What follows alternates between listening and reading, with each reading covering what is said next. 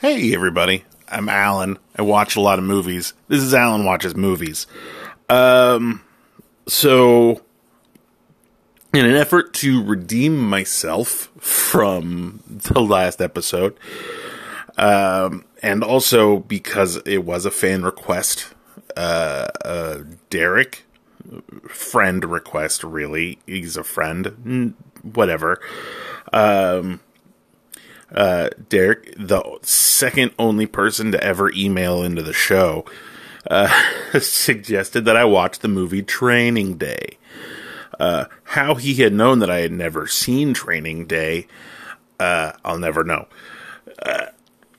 So, I was waiting for it to show up, on a streaming service, and for February, because Black History Month, Training Day is on HBO Max now. So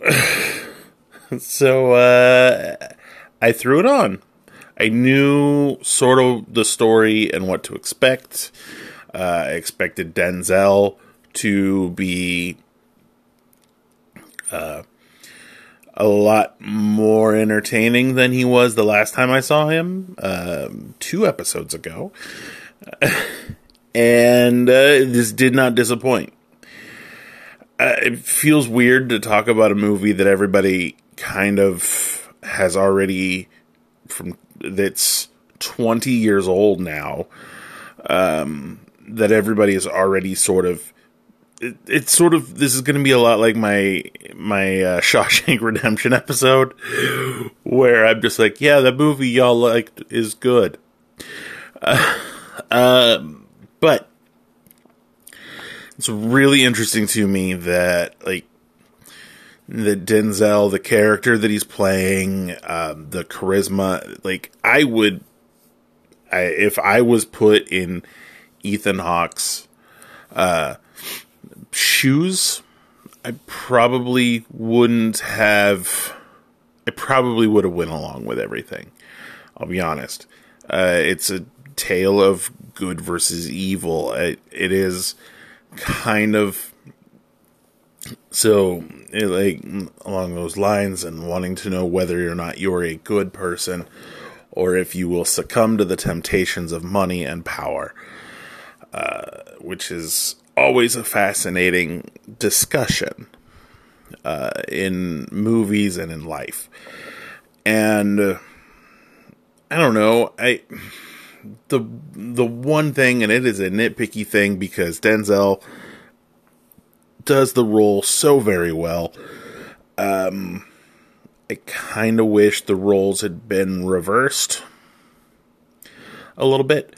I kind of wish, not necessarily Ethan Hawke, but kind of wish a white man was the corrupt cop and the black officer would have been the good side of the movie, for no other reason than most. I don't want to say, because as we all know, all cops are bad. But I would have liked to have seen, like, I don't, why, like, the black guy doesn't have to be the villain. Like, why does the black guy in the movie have to be in a position of power and have it corrupt him to the point of no return? Like, why? Like, I don't know. Whatever. I don't want to say it's a small thing. It is a thing that doesn't change the narrative of the movie, and it doesn't change the direction of the movie. It doesn't change my enjoyment of the movie. It's just a thing that sort of popped into my head. It kind of that old rap song about why Denzel had to be crooked before he won an award. It's a song called Why. And every time I think of Training Day, that song is what I think of.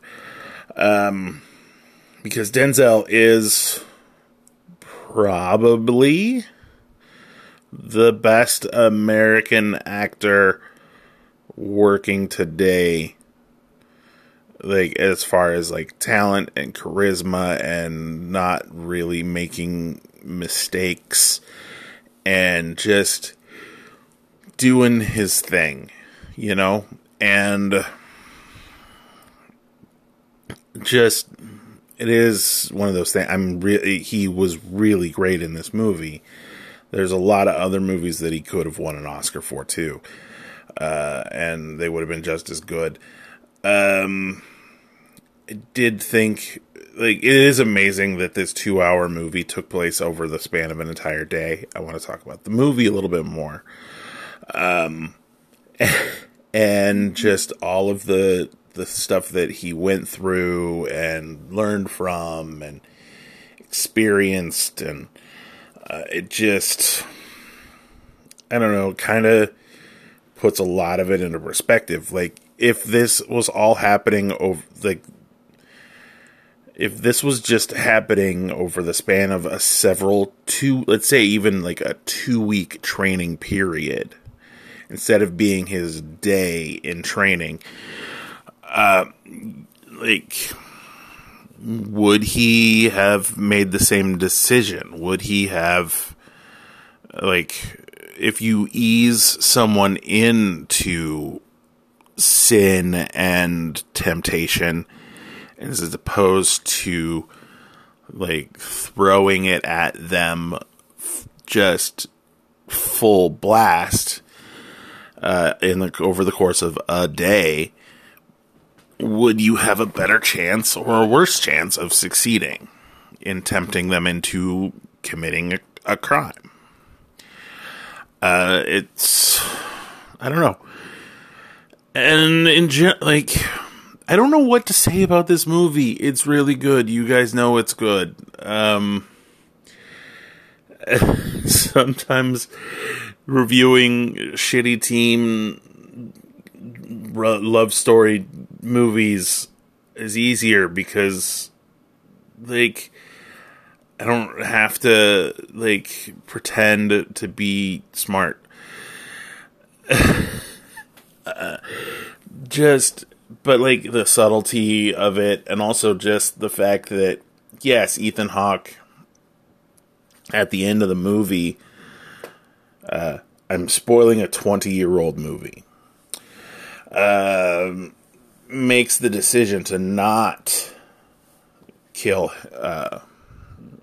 Denzel, and is the better man, and just lets Denzel get his comeuppance from the Russians, and stops him but doesn't turn him in, like, because he knows that if he turns him in, he gets fucked. So the solution isn't just to avoid turning him in, it's to, like, just let him get hoisted by his own petard. It's an interesting decision, and the movie is fascinating as a watch because, like, Ethan, you don't know whether or not Ethan's going to make that decision, what he's going to make, because you know how desperate he is and what he wants in life, and what would you do to get that job when that job is promised to you and is pretty much guaranteed to happen. You just don't know what you would do in that situation, and it just, yeah, it's a fascinating movie. The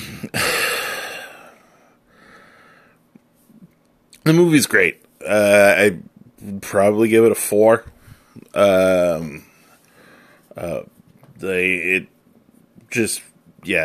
little things, like I said, would have preferred a nice little role reversal. Allow there to be an African American heel, or not heel, heels are bad guys, hero, and let him be the one being corrupted, I think would have told a better story. The story's still good. I just think it would have been better if the roles were reversed. And that's it. That's the only reason I'm knocking it down from a 5 to give it a 4. Anyway, thank you again for listening. I've sounded completely unenthusiastic or excited for this one. So thank you for listening to all 10 minutes. This has been my review of Training Day. If you would like to email into the show like Derek did, tell me what movies you think I should watch, please do so at alan.brand@gmail.com. You can also follow along or and message the show on Facebook or Instagram at Alan at the Movies. And you can also like, subscribe, share, everything, the show, reviews, do those things, whatever. And I will talk to you guys the next time I watch a movie. Bye-bye.